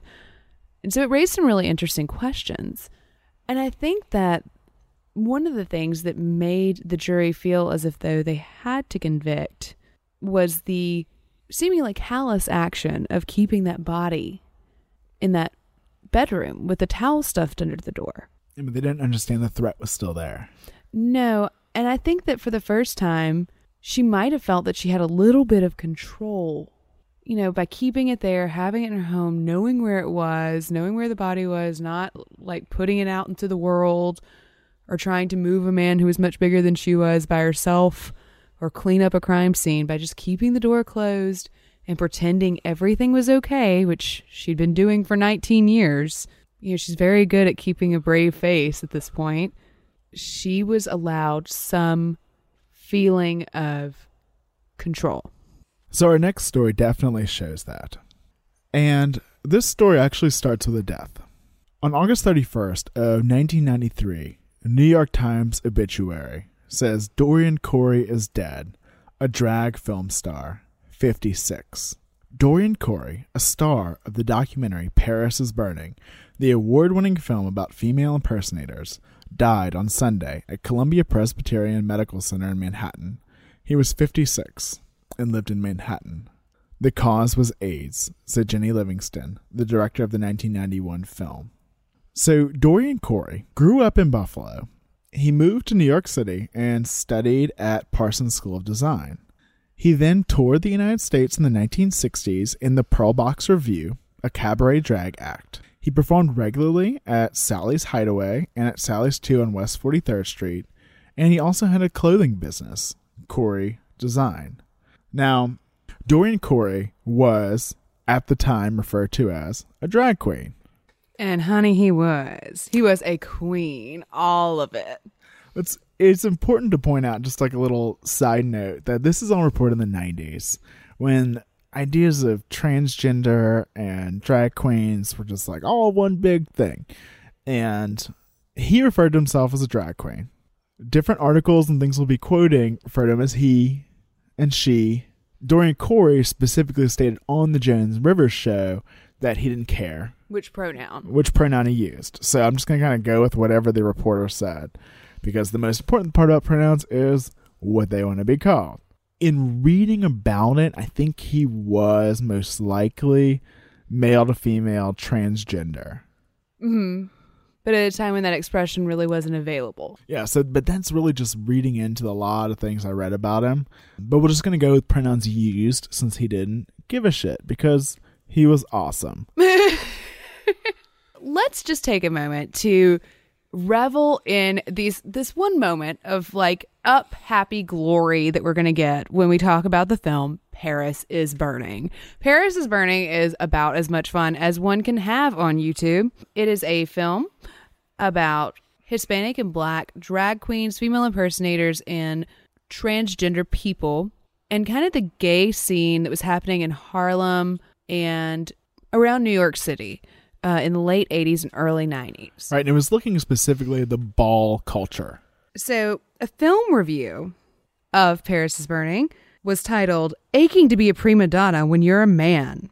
That's from the New York Times. Oh, the paper of record. So they say, if you're Black and male and gay, you have to be stronger than you can imagine, one ball competitor said. And I'm going to say, true. At this time, absolutely. And so in the review, they kind of talk about the movie, and I highly recommend you go watch it because it is enlightening and extremely entertaining. Some great personalities who actually have a lot of wisdom. They really do, especially Dorian Corey.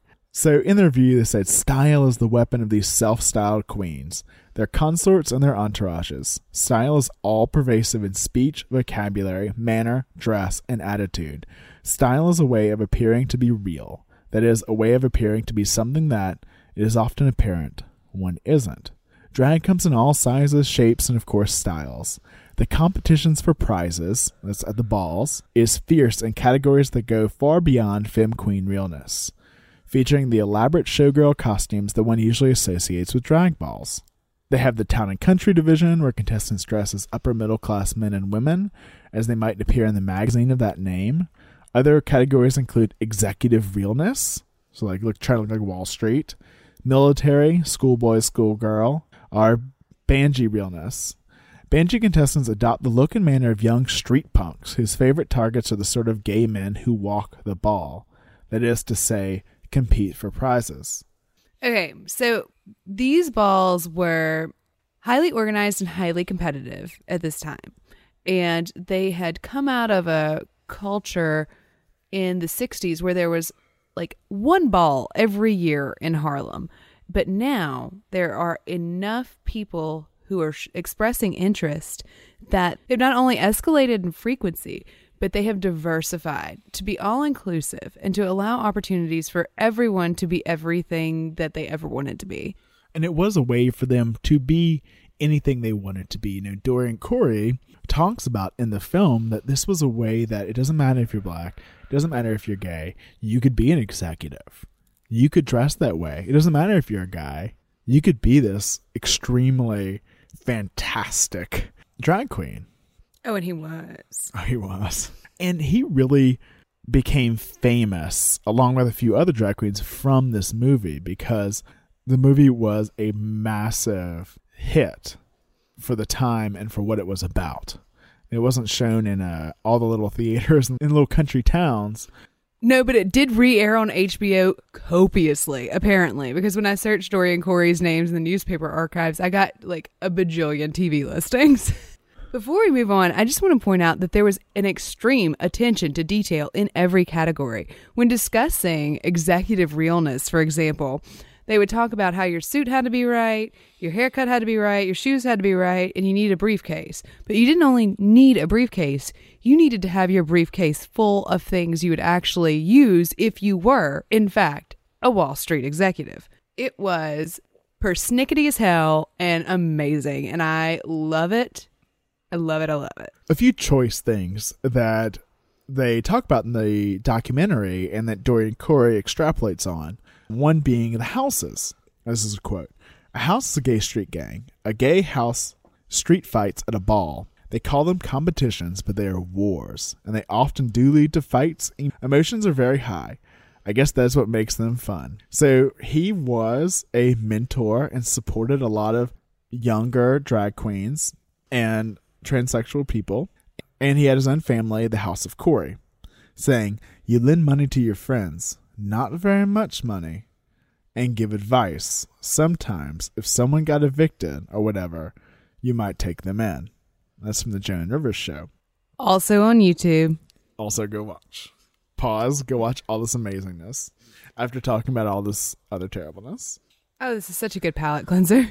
So, Dorian Corey, for all her other accomplishments and the wonders that she brought to our world, might also be the mother of the phrase, throwing shade, which is amazing. So she describes shade.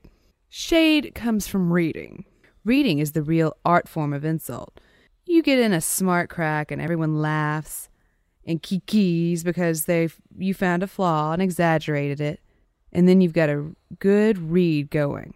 But when you're on the same thing, then you have to go to fine points. In other words, if I'm a black queen and you're a black queen, then we can't call each other black queens. That's not a read, that's just a fact. Then we talk about your ridiculous shape or your saggy face or your tacky clothes. Shade is, I don't have to tell you you're ugly, but I don't have to tell you because you know you're ugly. And in it, they also talk about how like Madonna stole the Vogue idea from drag queens and things like that. They don't say that, but it's not hard to read. You got a read going? I got a read going. You see her shade? Madonna's saggy face. Her tacky clothes. I love her tacky clothes. So Dorian also says, I come from the old school, big costumes, feathers, and beads, and they don't have that anymore. It's not about what you create, but what you acquire. Because he was this amazing designer. He went to Parsons. Mm-hmm. With Tim Gunn. I don't know if that's true or not. And people sought him out to design costumes. And that's how he made his money. He also said, when I grew up, you wanted to look like Marlene Dietrich or Betty Grable. Fortunately, I didn't know that I really wanted to look like Lena Horne. When I grew up, black stars were stigmatized. Nobody wanted to look like Lena Horne. He also goes on to say in an interview for the New York Times, I didn't do it for the money. I did it for the fun. Always have. You see, I was in show business for years, so when my 15 minutes finally came, it was gravy. And so he was this just amazing personality. Larger than life. So, like, the wisdom just comes out of his pores. It's amazing to see what Dorian puts together as far as costumes and makeup and just the attitude and the presence that comes with the showmanship that is just innate in his being. He's an absolute party to watch. And you may say, why the hell are we talking about this? Well, you don't like fun. You don't like fun. And also, I'm going to keep going and spoil the fun. An AP article reported, deceased drag show star leaves mummy mystery behind in closet. Beg your pardon? When famed drag queen Dorian Corey died earlier this year, he didn't leave any skeletons in the closet. He did, however, leave wigs, sequin dresses, feather boas, and the mummified body of a slaying victim. If that sentence is true in this world and that we don't all know it, is a crime. A crime against journalism. Well, it is true, and there's lots of great reporting on the AP, but the best reporting was from a New York Magazine article called The Drag Queen Had a Mummy in Her Closet. And so in it, they describe the events. So Lois Taylor, a fellow drag queen, was an old friend of Dorian's. She took care of Dorian during the last 3 years of her life while she was dying of AIDS. Now, after Dorian died, Lois started selling off her costumes, saying, "Child, it was what Dorian told me to do. Take the costumes I wanted and sell the rest." So one morning, on October 19th, Lois came to meet her customers at Dorian Corey's 4th floor apartment. They made their way through clutter that covered every foot of the apartment to the small back room that held Dorian's legendary costumes. In the back of the room was a long green plaid hanging bag from the 60s. Lois couldn't lift it, so he grabbed a pair of scissors and told one of the customers to, quote, cut it. As soon as he did, a horrible stink came out of the dusty fabric bag. Lois said, "That's when we called the police, because, honey, I wasn't chancing it." Smart Lois. So New York Newsday headline was, "No trick or treat, just a mummy in a suitcase," because this came out around Halloween. Because of course it did. It was actually straight people wanting to buy Halloween costumes. Of course it was. So in it, they described a partially mummified body found in a suitcase in Harlem. Body was that of a man wearing ragged boxer shorts and one sleeve of a t-shirt. He'd been shot in the head. But that was it. There wasn't any other details in that article. So the reason this comes out is that Richard Johnson, this gossip columnist, starts hearing the rumors. And he starts making the connection between the mummified body and our famed drag queen, Dorian Corey. And he ran the story in the New York Post, page 6. Of course he did. Not the paper of record. Saying some of his friends had come across a body in a trunk wrapped in saran wrap and packed in baking soda. Is that true? No. Okay. Police told him the body could have been in storage anywhere from 7 months to 20 years. Okay, well that's a range. Corey's friends had told the writer that a note was left saying, "This poor man broke into my home and was trying to rob me." Well, what did this poor man expect? Is that true? Not really. Okay. So there was a diary recovered from Corey's apartment that did not contain any confession or any clues, one of the officers said. Still, there was a rumor circulating in the community pointing to Corey. He supposedly left a note explaining he killed the man in self-defense during a break-in, said Chi-Chi Valenti, the producer of Jackie 60 and an underground club where Corey often performed. Now, police soon figured out who this guy was, and that he had died from a gunshot to the back of the head. The body was dried and shriveled. Oh, I know what they did. What? They probably cut off his fingertips and resaturated them and then got fingerprints. Kind of. Oh, okay. Yeah. So they did. They loosened the skin, got fingerprints, and they identified him as real name Robert Worley, and he went by the alias Bobby Wells. It's always good when a person has an alias. That's a good sign. It's a good sign, good character references. The more aliases a person has, the more quickly one should invite them into their home toot suite. Well, so Mr. Wells was last seen by his family in 1968. No. He had trouble with the law and had one arrest for raping and assaulting a woman in 1963. So he did go to Sing Sing for it and was released in 1966. Let's talk about sentencing minimums. Let's talk about 50 years for shooting your abusive husband and 3 years for raping and assaulting a woman. Let's talk about it. Hold your feminist horses. Nay. Indignant nay. Okay, so he's released in 1966. And then what does Bobby Worley get up to? So after a little bit, he visits his brother, Fred Worley, and stays with him for a little while. And Fred Worley described this time as he used to drink vodka straight from the bottle. It was an everyday thing. And he disappeared after 3 months. And when being questioned if they thought he might have had a relationship with somebody, his brother said, I think they had a relationship, he and this transvestite. Classy. I didn't know this was in him until one night when he was living with me. He was obviously stewed. He called our house well after midnight, thinking he was calling his transvestite friend, and he talked and talked, and I listened. Oh, Fred. You just sat there and listened to your drunk brother? Wouldn't you? Yes, but Fred? So also asking if this guy possibly could have been abusive in any way. He said, I think he was pretty macho, yeah. I'm pretty sure that he acted out his violence with her, but I have no first-hand knowledge. And the reporter says, maybe he went too far once? He said, that could be. That very well could be. So there were a lot of rumors going around that it could have been a burglary gone wrong, but that Dorian had a relationship with Bobby Wells, and that Bobby Wells was very abusive, and that abuse ended in the gunshot. Now, there's not a lot of evidence for this. It's all circumstantial. But New York journalists asked other drag queens if they'd ever heard Dorian talk about Bobby. And they all said no. And so, are there any rumors, any theories? And they said, well, he probably abused her. A date or some guy she was stuck on. This happens a lot, honey. A lot of bodies and bags in the back of fabulous closets are the abuse. The abuse. I was hoping the bodies. Okay, fine. And, as is today, but even more in 1993, and even more in the late 60s, early 70s, the amount of violence towards transsexual people is unbelievable.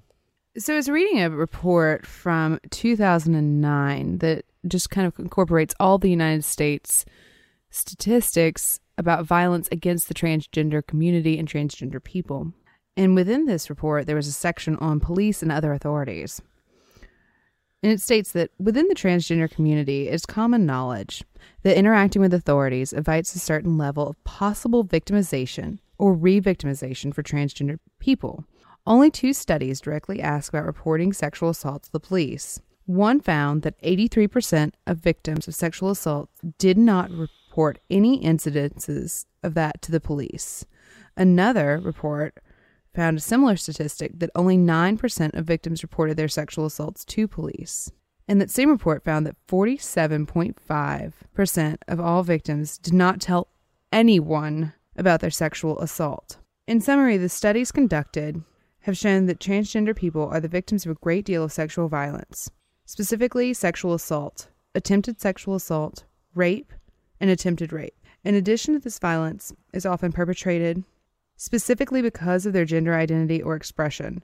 Perhaps most painful, in only about a third of the cases is the perpetrator a complete stranger, suggesting that a large volume of sexual victimization of transgender people is at the hands of people they know, and that this victimization begins at an early age.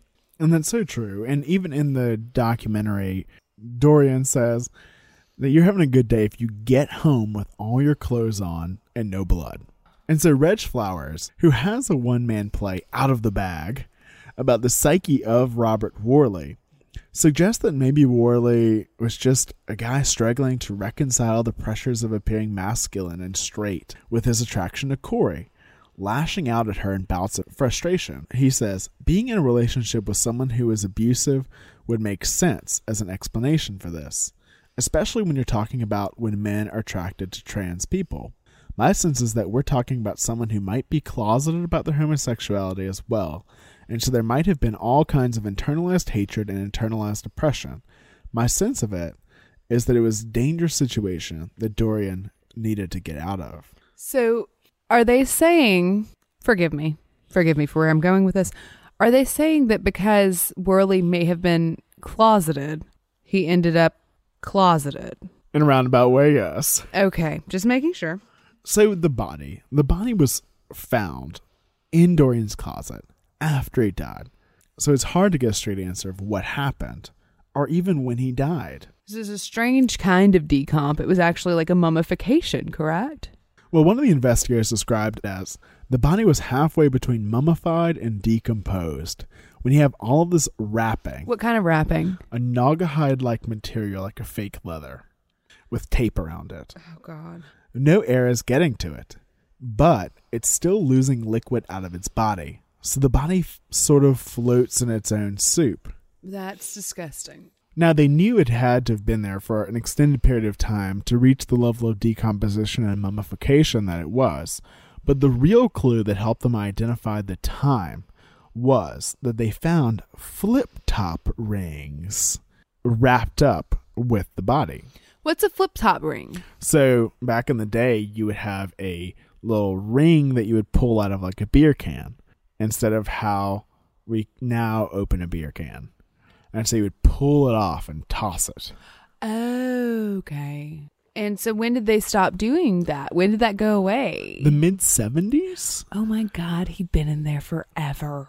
Right. So there's no way that this could have happened a few years prior.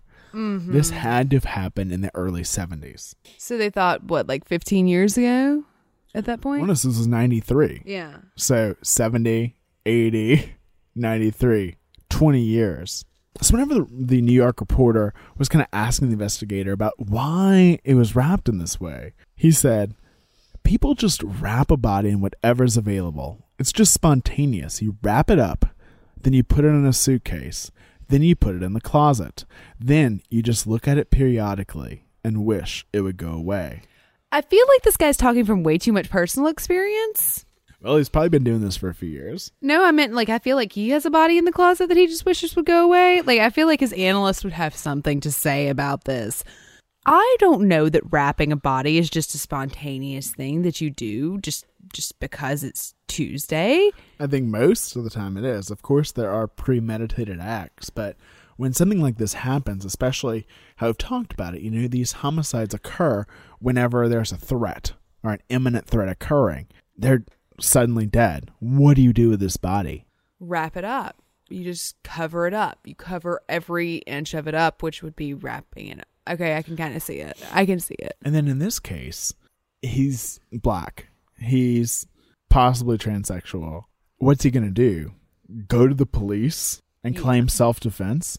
And so an interesting point about this is that he had lived in the apartment that he was in for about 5 years. Okay, that's less than 20. Yes. That's my math at work, people. So that would mean that Dorian Corey brought Bobby with him.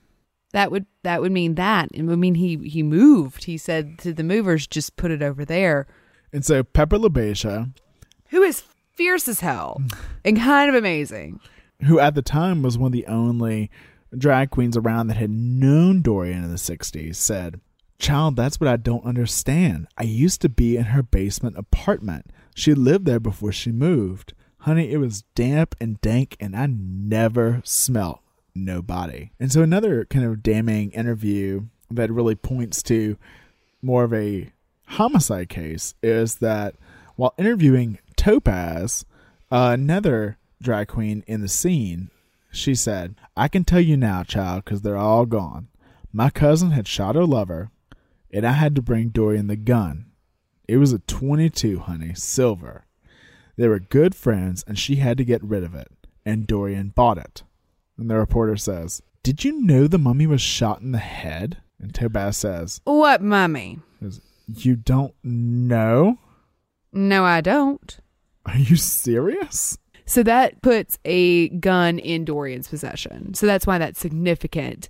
And the fact that Topaz was not just like taking this gossip and twisting it to make herself part of the story and talk to this reporter, that she had no idea that this event had even occurred. And she thought they were just asking about a gun or something like that would have been nefarious if found in an apartment. She did not know that she was describing the way in which the person who perpetrated a crime came into possession of the weapon. Right. It was completely unbiased. And so then there's the example of the letter, the confession. Right. This poor man tried to rob me. So that's not real. Okay. But Lois said that she did give the police something, saying, it was a thing I gave to the police. She was writing a story. It said something about he wanted her to have a sex change. It said something about revenge, and revenge wound up in murder. And this was this old thing that Dorian had written by hand on yellow paper. And so it definitely points to that she could have had this very abusive relationship with this guy, and that she had fallen into the situation that we've discussed. But I do want to end Dorian's story with just this great quote from the movie. Okay. He said, I always had hopes of being a big star, but as you get older, you aim a little lower. Everybody wants to make an impression, some mark upon the world. Then you think, you've left a mark on the world if you just get through it, and a few people remember your name. Then you've left a mark. You don't have to bend the whole world. I think it's better to just enjoy it. Pay your dues and just enjoy it. If you shoot an arrow and it goes real high, hooray for you. And so this is someone that is an amazing personality and a very, very strong person. She just emanates it. And you just can see it. You can see her strength and confidence. And even this amazingly confident person that has gone through all of this strife by being a drag queen, by being possibly transsexual, she was able to get into this situation of a battered person, to get into a situation where she had this helplessness thrust upon her by the situation that she was in with Worley. I mean, I am more inclined to accept that narrative than I am to believe that he was a random intruder, given the brother's comment about hearing his phone call and the document that was allegedly written longhand and handed over to police by Lois. I do believe that we can reasonably draw that conclusion. But even if Dorian was pushed into this situation, there's a lot of misunderstanding about the idea of learned helplessness. So the researcher that coined the phrase Seligman said in 1998, I have spent my life trying to cure learned helplessness. This idea of perceived absence of control. Now, they did prove that this was a thing in humans. One study on college students showed that whenever they were asked to do mental tasks in the presence of a distracting noise, those that could use a switch to turn off the noise, even though they rarely bothered to do so, performed better on the test. Just knowing that they could if they needed to. Exactly.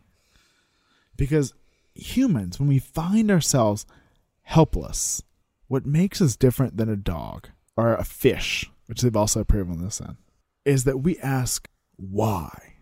And our answer can be different.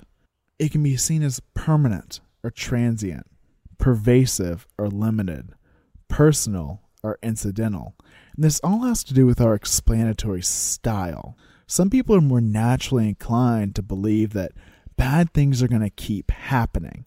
Those are people that are prone to get in a situation where they're more depressed, where they can be in this learned helplessness state, to where some people are more naturally inclined to do the opposite.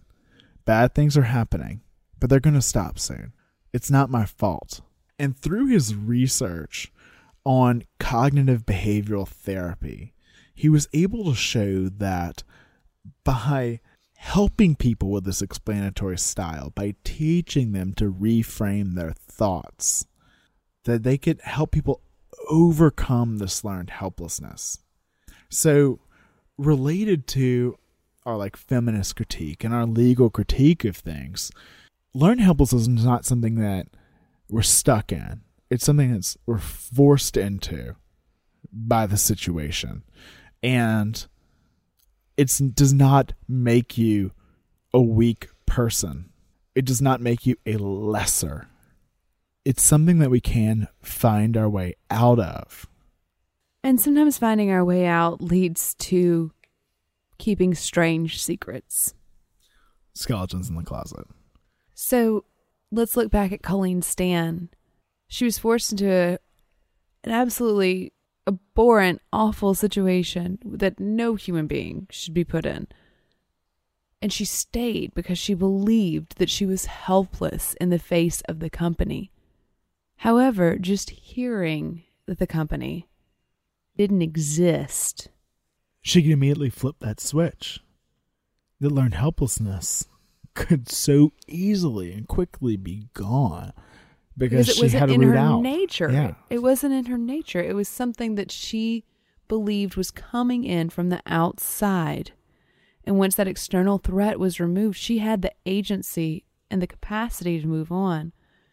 With Dixie, her learned helplessness was overpowering. And she was in a situation where she did not only have herself to consider, but she also had children. However, eventually, after serving years in prison, she said that she did feel that she was responsible for that homicide and wishes she had handled it differently, though she still says she doesn't know how she could have. Because she didn't have an escape. There wasn't a switch. I do think that tragically, as long as that man was living and breathing, her existence was in jeopardy. And that's sort of a strange thing to think, because I don't condone homicide, obviously. But where was her escape route? And you can see the same thing, maybe magnified, with Dorian Corey, where you have instances of the police failing this community regularly, even today. Yeah, there was a learned helplessness among the entire group. They had to keep their skeletons in the closet. But the idea that that can't change and that we cannot support people who need it, that we can't be agents for forward progress.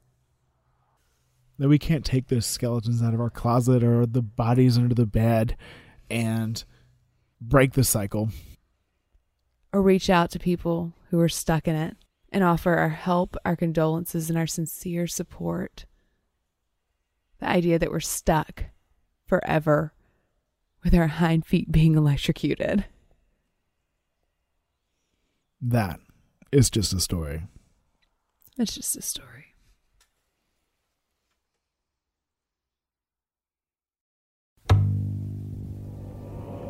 Society 13 Podcast Network. Redefining podcasts. Society-13.com. I like to listen.